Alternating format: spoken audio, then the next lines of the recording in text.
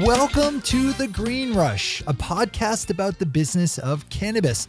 On a weekly basis, hosts Ann Donahoe and Louis Goldberg talk with the CEOs, politicians, and cultural icons driving the cannabis industry forward.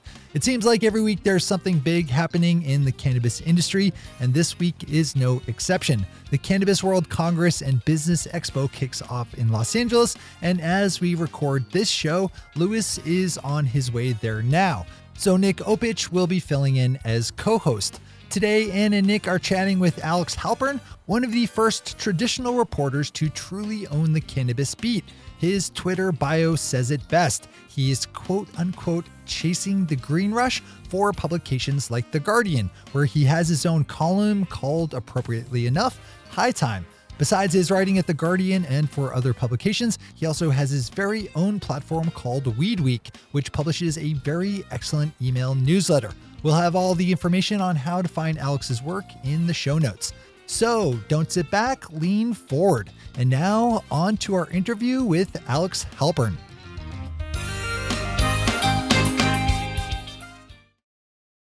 Thanks so much for being here, Alex. Wanted you to talk a little bit about how you got interested in the cannabis beat. What was your cannabis journey?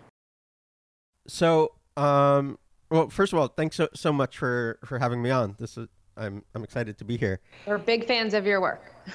So I was a business reporter in New York, sort of a freelance business reporter, which maybe is another way to say an unemployed business reporter. But in any case, I had been writing about healthcare and tech and fracking and a bunch of different stories. And I had sort of been paying attention to marijuana legalization a little bit. This was in about 2013. I thought it was a neat idea. I wasn't a cannabis user at the time. Marijuana wasn't a part of my life, but I thought the whole phenomenon was pretty interesting. And this was still pretty early days. This was, I think, after Colorado and Washington had voted, but before the markets had opened, pretty much, and then the Colorado market opened. But Fast Company sent me to a convention in Las Vegas in November 2014, and it occurred to me that this was an amazing business story that really nobody was covering. And I mean, not just a business story; it's a cultural story. It's a as we say in Weed Week, it's a multifaceted story, and I felt like nobody was giving it the kind of coverage it deserved. So I decided to take it up, and I moved to Denver a couple months after that. That's incredible. And so we know everything that you're kind of going on Weed Week, and we'll get a little bit more into that later. But another place where you're covering cannabis is with The Guardian, and that just is kind of amazing to me because, it's a British-based outlet. If you look back 5 years ago, this isn't a job. Like, a cannabis reporter isn't something that you would think that you would normally find. So can you talk about, like, that experience, like, contributing to a major media company covering cannabis and, like, kind of how they've been accepting of the industry and what the audiences are looking for when they read your stuff? Yeah. So, I mean, I write a column for The Guardian, and then I write freelance pieces for them as well. And the column is called High Time, which is pretty funny, I think. It wasn't I didn't come up with it. But, The Guardian has a global audience, probably a good portion of whom in the UK and Australia, in New Zealand, Canada, and the U.S. have tried cannabis at one point or another, but aren't necessarily familiar with how legalization is working. And I sort of see the column as a way to introduce folks to different aspects of legalization. So that can be anything from, I had a recent column on dabbing and dab culture, but also I've done political stories, business stories, health stories.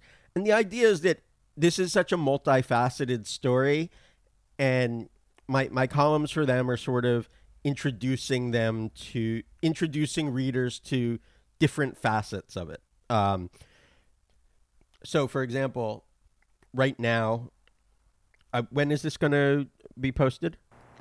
Probably. So we're recording on the 25th of September, probably 2 weeks. Okay, so this story will probably be out by then. And if it's not, it's okay. So I'm writing a story about marijuana and the upcoming midterms, which is it's an issue that politicians, whether they're for it or against it, don't really talk about, or most of them don't really talk about in a sophisticated way. But it's a real issue, and it doesn't necessarily cut the same way as most of the issues we're familiar with along the red-blue divide. So sort of an introduction to that. And it's a way to sort of introduce Guardian readers to something that's happening that, in my view, is going to be very, very hard to stop from reaching the UK, Canada, of course, Australia, and sort of keying them in on what they need to know. Well, and I think what your column accomplishes is not just a 101. I mean, like you did a great column on CBD, and I think that's just such a confusing concept for a lot of people. Like, what is CBD? And so you do, it's almost like a college course on, what you need to know about things that terms you kind of hear flying about. And, so I think you do a really good job of that. And we'll make sure that we have a link to the column in the show notes, because it's really interesting even to go back. I was thumbing through, past columns, and just the coverage has been great. So I'm excited to read the midterms column, because you kind of preempted our question here. Are there any, and I guess being a British-based outlet, I mean, I know it's a global audience. Is there an appetite for what's going on in our midterms, in terms of this issue? I mean, I know that there's attention being paid, probably an unusual amount of attention to a U.S. midterm this year for many reasons. Do you think that people are kind of wondering what's going on from the cannabis side, and what are you seeing, from candidates? Like, what are there any referendums you're watching closely, any candidates you're watching really closely that you're going to highlight? So, yeah, I mean, nobody would say marijuana is one of the top sort of 5 issues, probably one of the top 20 issues at stake during the midterms. But it's a way to, it's an entry point to sort of talk about something bigger. And I mean, so I think one thing that's kind of interesting is that now it's a pretty standard Democratic position to support marijuana legalization, but not that many Democrats are interested in really sort of talking up marijuana. They're not too comfortable saying what the industry would like them to say, which is that this is America's next great industry and it's going to create all kinds of jobs, and it's a safer alternative to alcohol. And it polls well. It's popular. And it polls well. No, it absolutely polls well. But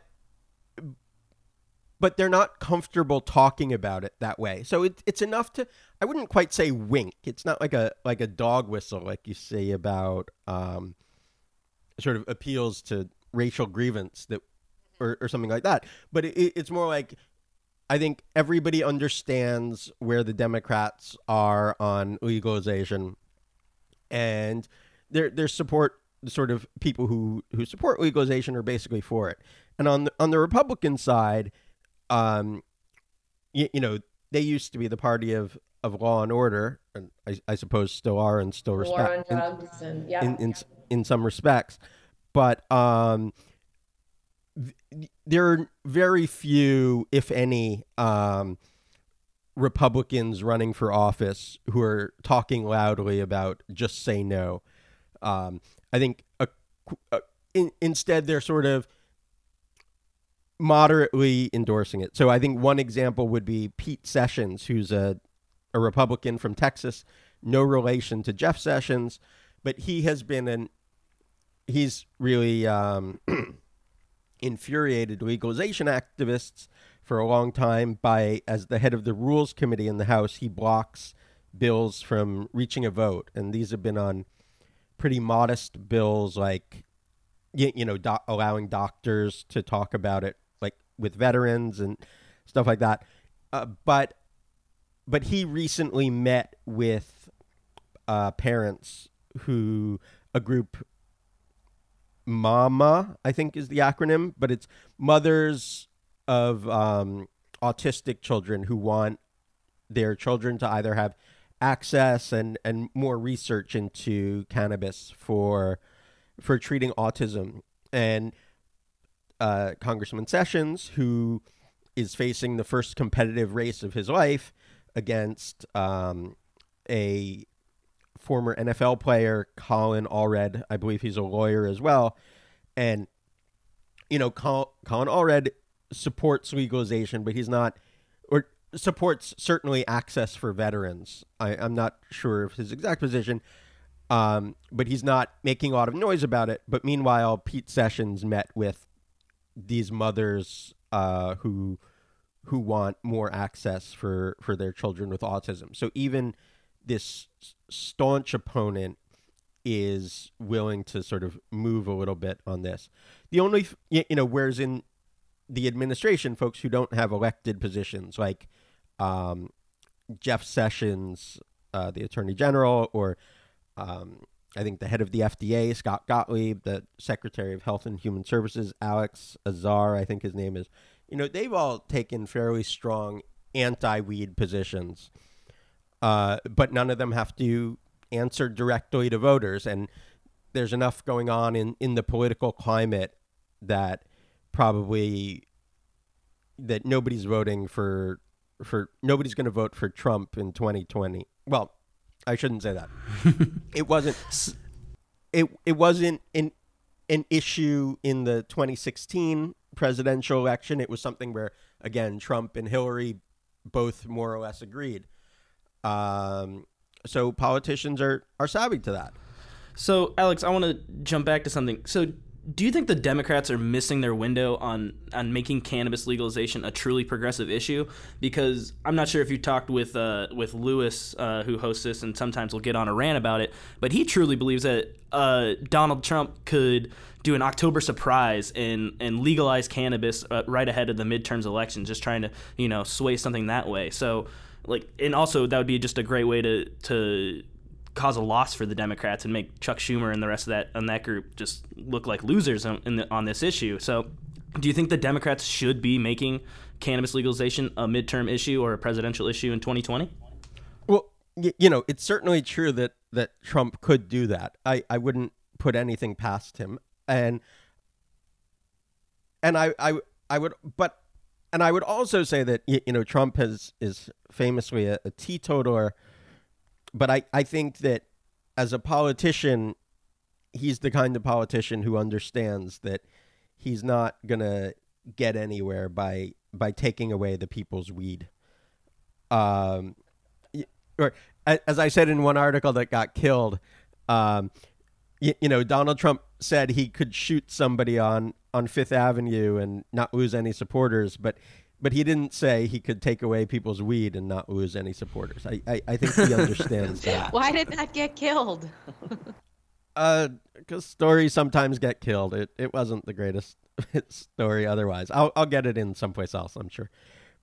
But no, I mean, the Democrats have made something of an issue of it. And anyone who's paying attention, I think, realizes that the Democrats... And anyone who's paying attention to this issue, anyway, understands that the Democrats and Republicans have very different positions on it. I think the Republicans who favor it are now in favor of it in a very deregulated way. They don't talk about equity. Whereas they make it a states' rights issue and, Exactly. hands off my business and, not a social justice issue. Exactly. I mean, you can make a pretty compelling sort of Republican case for legalization, and that's what they're doing. Whereas the Democrats have a much different approach. Some Democrats, there's a bill that was put forward by Cory Booker that's has much more about restitution for communities that were damaged in the war on drugs and things like that. And the Republicans these days really aren't in the business of even talking about what are essentially affirmative action programs. That's just not what they're about. So, and I argued in Slate that the industry could find its political home in the Republican Party because they're an industry and the Republicans are more business friendly. Well, and I think that the acceptance seems to be shifting. So the one of the largest consumer groups of cannabis are now baby boomers. And so I think, as the demographics shift and get older and, people have lots of aches and pains and are finding remedies here, they're kind of changing their ideas. So this kind of, I feel like there's times that I feel like this is, the Republicans' issue to lose, but maybe that's just me being really cynical. No, I think you're basically right. Like the Republicans have I think the strongest opposition to legalization is among seniors, but they're also the fastest growing group of users. So there's really no political upside in running hard against marijuana, and really nobody is. So you talk to a lot of sources and CEOs and advocates. Are there any who have stood out to you, and they could be politicians too, as particularly visionary, on this issue, or like, wow, they like this person just has their shit together, and I want to make sure I follow their career? Is there anyone or people that are standing out to you that are underrepresented? Well, one thing I've heard is, as I said before, even the Democrats who support legalization, not too many of them are saying, this is healthier than alcohol. This is a major jobs creator. This is like an American industry of the future. My state senator, I believe, Kevin De Leon, who's currently an underdog running for California Senate to the left of Dianne Feinstein, the longtime California senator, I've seen him talk about how this is a real jobs creating opportunity. And he gives marijuana he gives cannabis a much more full-throated endorsement than even most Democrats are comfortable with. Although I don't remember him saying anything along the lines of this is something beneficial. I don't think anybody's saying that. But I think his willingness to recognize the jobs issue he's really sort of on the forefront of that. But there are quite a few others as well. So one way that a lot of cannabis jobs can be created, though, is if the U.S. actually legalizes it. So I gave you Lewis's perspective where he thinks it could happen in October. I think we're a couple of years down the line in the U.S., probably until 2021 at the earliest, for actual cannabis legalization in the U.S. What do you believe that timeline is? Oh, man, I really don't know. Whereas Trump could do that, I don't even know if it's sort of within Trump's power, the president's power, sort of with a stroke of a pen to legalize. Reschedule or deschedule. Yeah. I think there's a possibility of a real sort of federally, a shift in federal law before 2020. I don't know if that's full legalization or if it's sort of giving the okay to the state industries and giving the okay to banking. Yeah, that's what I was going to say. Banking would be the big issue there. And perhaps dealing with the industry-hated tax rule 280E. That's pretty much bipartisan. It's an unfair tax. Anybody who's looked at it sort of recognizes that. I think issues like that could be cleared up by 2020, and Trump could very much see that as part of his re-election effort. Well, by the time this episode hits, we'll be about a week out from the day Canada goes legal on October 17th. Do you think that's going to play any role in getting the U.S. to speed up with it? I mean, we're already seeing like Tilray is going to be importing cannabis for medical research when we could clearly just be growing that cannabis, or it's already being grown here in the U.S. Like, is the Canada legalization effort going to play any role on the U.S.? I mean, it's got to in some way. I think the really crazy thing is that this border issue isn't resolved yet. So that, technically, and this happens, any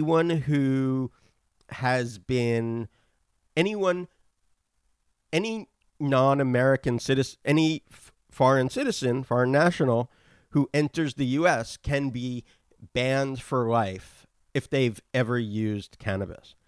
Now, probably close to half of Canadians have tried cannabis. The Prime Minister, Justin Trudeau, acknowledged smoking weed when he was in Parliament. And that it's a very crazy situation, I think, that this isn't going to be resolved. And that for Canadians crossing the border, whether they're in the industry or not, this is going to be an ongoing issue. I mean, it's good for the Canadian immigration lawyers, but it's kind of a nutty situation, and it's hard to, unless it's only very loosely enforced, it's hard to see how this is going to develop. I mean, but we've known people who are now, they've become reticent to cross the border because they're, very publicly either investing in or working in the industry, and they like their global entry. And they just kind of don't want the hassle, which it just seems so stupid. Yeah, I get it. It's a sense of, Canada is a wealthy industrialized nation, and they're having to experience some fraction of what visitors and immigrants from less wealthy nations have to experience. Right. So, we're talking about this booming industry and certainly the potential of an even boomier industry. I think I made up a word. But do you think that there's, and we talked a little bit about this, that the cannabis industry could be following in the footsteps of the internet boom of the 90s? Like, do you see any similarities? Are there, are there any red flags that you're seeing that you're like, okay, we've been through this before, let's not do it again? I mean, there are all sorts of ways, with all of these sort of economic frenzies, like the dot-com bubble or the green rush, and going way back when, they're all based, or most of them anyway, are based on real economic demand. You could see when the dot-com busted that it wasn't like the internet was going to go away. It was just that this class of companies that operated in a way that was hubristic, or it wasn't necessarily hubristic, but the companies didn't succeed. But the internet didn't go anywhere, and the internet has of course thrived, and based on that ruin. So I think there's the same thing with cannabis. Demand for cannabis is going to increase, and with legalization and with companies really, and the industry as a whole, sort of really marketing cannabis as part of a normal life or a healthy life, demand is going to increase because people are going to try it and be like, wow, well, that's okay. And maybe it helps them, or maybe they just enjoy it. And so they're going to keep using it. But that doesn't mean all the companies providing it are going to be successful. There are a lot of wrenching changes, and they're being hit in all kinds of different ways. A lot of companies aren't going to make it. So, I want to jump back. You had briefly brought up your recent piece on the concentrates, and just really on the growing popularity of concentrates, and dabbing and stuff. And this echoes something we've seen and heard as well, that traditional flower is just falling out of vogue for the legal industry. So what do you think's driving that? When you were doing your research on this story, what did you find? Was it new users are joining the space and looking for something different than just rolling a joint, or is it traditional users looking for new ways to enjoy their cannabis? I mean, the industry's been pretty good at trying to change sort of perceptions of marijuana users. And so part of that is new forms, but flower has several disadvantages as sort of a modern product, and also sort of as a reminder of these stereotypes that the industry wants to sort of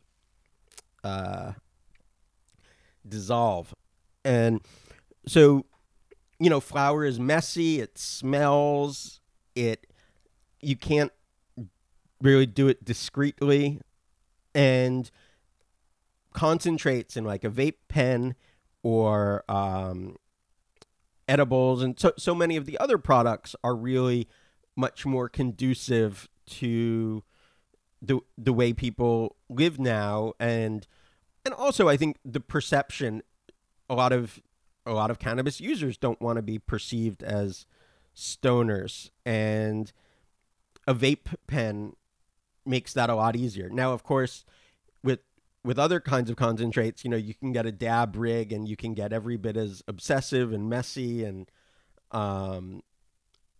talk about the different dabs for as long as you want to. But that's a pretty small subset of the community. And so just, I think the new products, including concentrates, are better at appealing to modern and non-traditional cannabis users. So this may be a little philosophical, but what do you think is the most underreported story in the industry? Or maybe let me put it this way: has there been a story that you've written that you felt like, and published, that people just haven't paid that much attention to?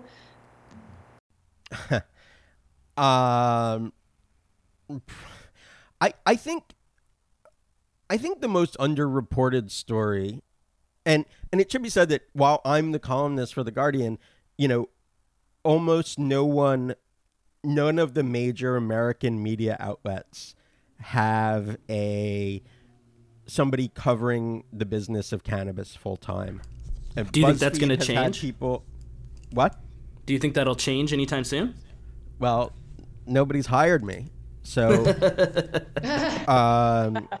I think there's still, among sort of on the East Coast, sort of on the New York, DC axis, there's a fair amount of disinterest. And that's, the media is otherwise occupied, and which is understandable, of course, and of course has had all sorts of business problems. But I don't think anybody really knows how well the state programs are working. And what I mean by that is, in just about all the states, you can get, really attractively, or in a lot of states anyway, you can get attractively packaged products.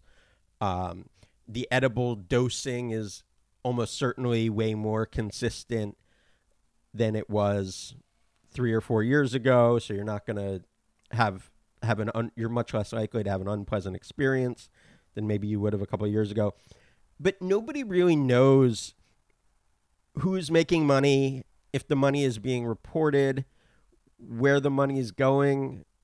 And in a lot of these cases, because of the lack of the federal government and being involved, and the lack of the sort of investigative arm of the media, we're basically just taking the state's word for it. And some states have sort of sounded the alarm, like Oregon has more or less sounded the alarm. But other states are like, oh yeah, everything is doing fine. And we really don't know. And it's going to be a really hard problem to solve once, say, the federal government starts to pay attention to that. And do you think that's a function of, because you're right, and certainly we've experienced that cannabis itself gets kind of bunched into, a business reporter's beat or not even an investigative reporter's beat, but, do you think that just there's such this scarcity and no one's really paying attention because it's not, relatively speaking, it's not a huge tax, revenue for a state. It's a lot, it's good, but it's not, anything that's really that impactful yet. Do you think it's just a matter of time, or do you think it's going to take someone really screwing something up for the rest of the country to pay attention? It's interesting. Nobody has really screwed it up, and so far. As I think I've said somewhere, there hasn't been any sort of national tragedy that has sort of focused the nation. And to some degree, that's shows how safe cannabis is, at least in its acute effects, meaning, you're much less likely to ruin your life after getting stoned than after getting drunk. We haven't had any school bus drivers get stoned and drive over cliffs or anything like that. But also it's that we have this new industry, which is totally unique in a lot of respects. It has ongoing ties to sort of the criminal world. It operates in a way that no other industry has ever operated in. And each state has basically been making it up as they go along. So they're all trying hard, but it's really hard to tell how well they're working. And there's really been, every state, of course, has its own industry, and we don't see much coordination between them or anything like that. It's just that you have a dozen or more states. Basically, every state is at some stage in this process, but say 15 states with sort of where this is really in play, and they're all sort of figuring this out on their own. So it's very hard to get any sense of what's going on nationally. And because there are so many, it seems, I think maybe some of the folks who might investigate it, they might focus on one or two states. Well, there's also, I'm sorry. Please continue. No, I was going to say, and there's no universal metric. There's no benchmark. Like you said, that this is, the rules are being written right now. They're on smudgy pieces of paper. So there's not, I would imagine as a reporter, that's got to be really difficult. I mean, when I don't know, companies like WorldCom or those, the big, tech companies that just crashed, there were paper trails, there were, benchmarks but there's just not that infrastructure yet, it seems like. True. No, exactly. So it's very hard. And, right now the business climate is so hard with 280E and, the constantly changing web of regulations. And there's a lot of temptation for business owners to offload product onto the illegal market or not report their earnings or do whatever it is they have to do to stay afloat. And we just have very little idea how common that is, how much of it is going on, and whether, there certainly have been busts by the states. I'm not trying to criticize the states, but it's just a very difficult process. So, Alex, we've mentioned it a couple of times, and just for some of our listeners who may not be familiar, you're the founder of Weed Week. So can you give us the update on everything you guys are doing? Like, I have your newsletter. If you don't already subscribe to Alex's Weed Week newsletter, make sure you're signing up. But can you give us an update on everything that's going on over there? Sure. So, yes. So Weed Week, it's a newsletter I started in July 2015. And you can sign up for free at weedweek.net. And we started a podcast earlier this year, and we did it for about 6 months. And Haley and I think we had some good episodes. We had a nice time, but we split up for boring business reasons. But she's on to another project, and of course I wish her the best of luck with that. But anyway, so we'll be relaunching the podcast with a new co-host, and it'll probably be announced once this podcast comes out. But so I'm gonna say our new co-host is Donnell Alexander. He's a journalist based in Los Angeles. He's a pretty cool guy. Oh yeah, that's awesome. And we should be back up and running by the time this is out. We also launched, and he'll be writing Weed Week California as well, which is going to be more focused on professionals in California. We have Jesse Staniforth writing Weed Week Canada, and pretty soon, it may even be out by the time this comes out, but we're in the middle of a redesign process that we think is going to really up our game a lot, and we'll be hosting a party to announce this is the plan anyway. I'll let you know if this changes. Everyone's invited. But we're hosting a party at the convention in Vegas, so we hope you can stop by.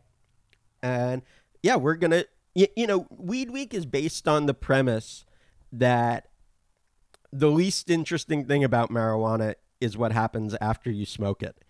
Which is not to say that there's anything wrong with smoking it, but that what we find more interesting are the politics, the business, the health and science, the criminal justice, and the cultural aspects surrounding this amazing phenomenon, which is primarily a business phenomenon, the green rush, but is also a phenomenon which is going to touch on all aspects of American life and try and keep up with that. And do you have any details that you can drop? I know the date recently was changed, but on Recharge 2019, the conference you guys are setting up? Yes. So we're setting up a conference. It'll be in Los Angeles in February. I think it's February 8th or 9th. We had to, and we're going to have some great speakers. And I think one of the things about the industry, which I've found sort of surprising, is it's pretty buttoned up. It's pretty corporate. And our party's not going to be, it's going to be fun and engaging. And I think business people are going to get value in it. But it's also going to be cool and fun. And we want people to have a good time. And instead of being in a big convention center, it's going to be in a pretty cool spot in LA, and we're going to have a good crowd. So we hope you can make it. Well, I think you should probably come back on and talk about it when we're closer to that. So I would be happy to. Cool. So I should also say with Weed Week that, one thing that sort of sets us apart from a lot of other publications in cannabis is that we strive to replicate the separation of business and editorial operations as reputable news organizations do. So we have Adrian Nascimento has done an amazing job as the head of our business development. With some of the weed publications out there, it's hard to tell what's paid content and what isn't paid content, and there are a lot of blurry lines there. And as a result, you don't quite know what you can trust. And at Weed Week, we, in our very small shop, we make every effort to separate that as definitively as possible and create the sort of established channels of journalistic credibility, which undoubtedly doing this has cost us money to this point, but we believe that because we can't be bought, it will be a business asset going into the future. You respect the wall. Exactly. Nice. So every week we ask our guest to participate in a segment we call Puff Puff Pass. And we ask them in rapid fire, give us 2 things you love about the industry and 1 thing that you absolutely hate about the industry. So Alex, Puff Puff Pass. Okay, well, 2 things I love. 1 thing I love about the industry, you know, I love it that it's this sort of unique and very American phenomenon of people getting together and just making things happen and trying to make money, which is, you know, it's exciting to watch this sort of spring up and all the improvising that's necessarily and people trying to achieve something and putting aside their differences. And it's something I think it's nice to see in our very divided country right now. And I've met another thing I like. I've met a lot of really interesting people. I've been people who are smart and tenacious and really, I don't necessarily agree with them on everything, but they're dedicated and they're excited and they're working to change the world, and that's pretty inspiring. 1 thing I don't like is I don't like the amount of disinformation. I don't like all the unproven health claims that are being made. The fastest way to get me to lose interest in a company is to tell me that, like, you're about something else, something different than all the other marijuana companies. It's all marijuana. And I think companies should basically recognize that. And like I was talked to a company the other day. I was supposed to write a story about it, and I won't name them, but I dropped the story essentially because they kept saying, well, we're about health and wellness and nobody else is. When really I've been hearing that pitch for 4 years, pretty much nonstop. So, you know, and also just promoting health benefits of marijuana that are unproven. I think so far it hasn't really created too many problems that we know about that have really sort of bubbled to news level, but I don't think it's a good thing. And I think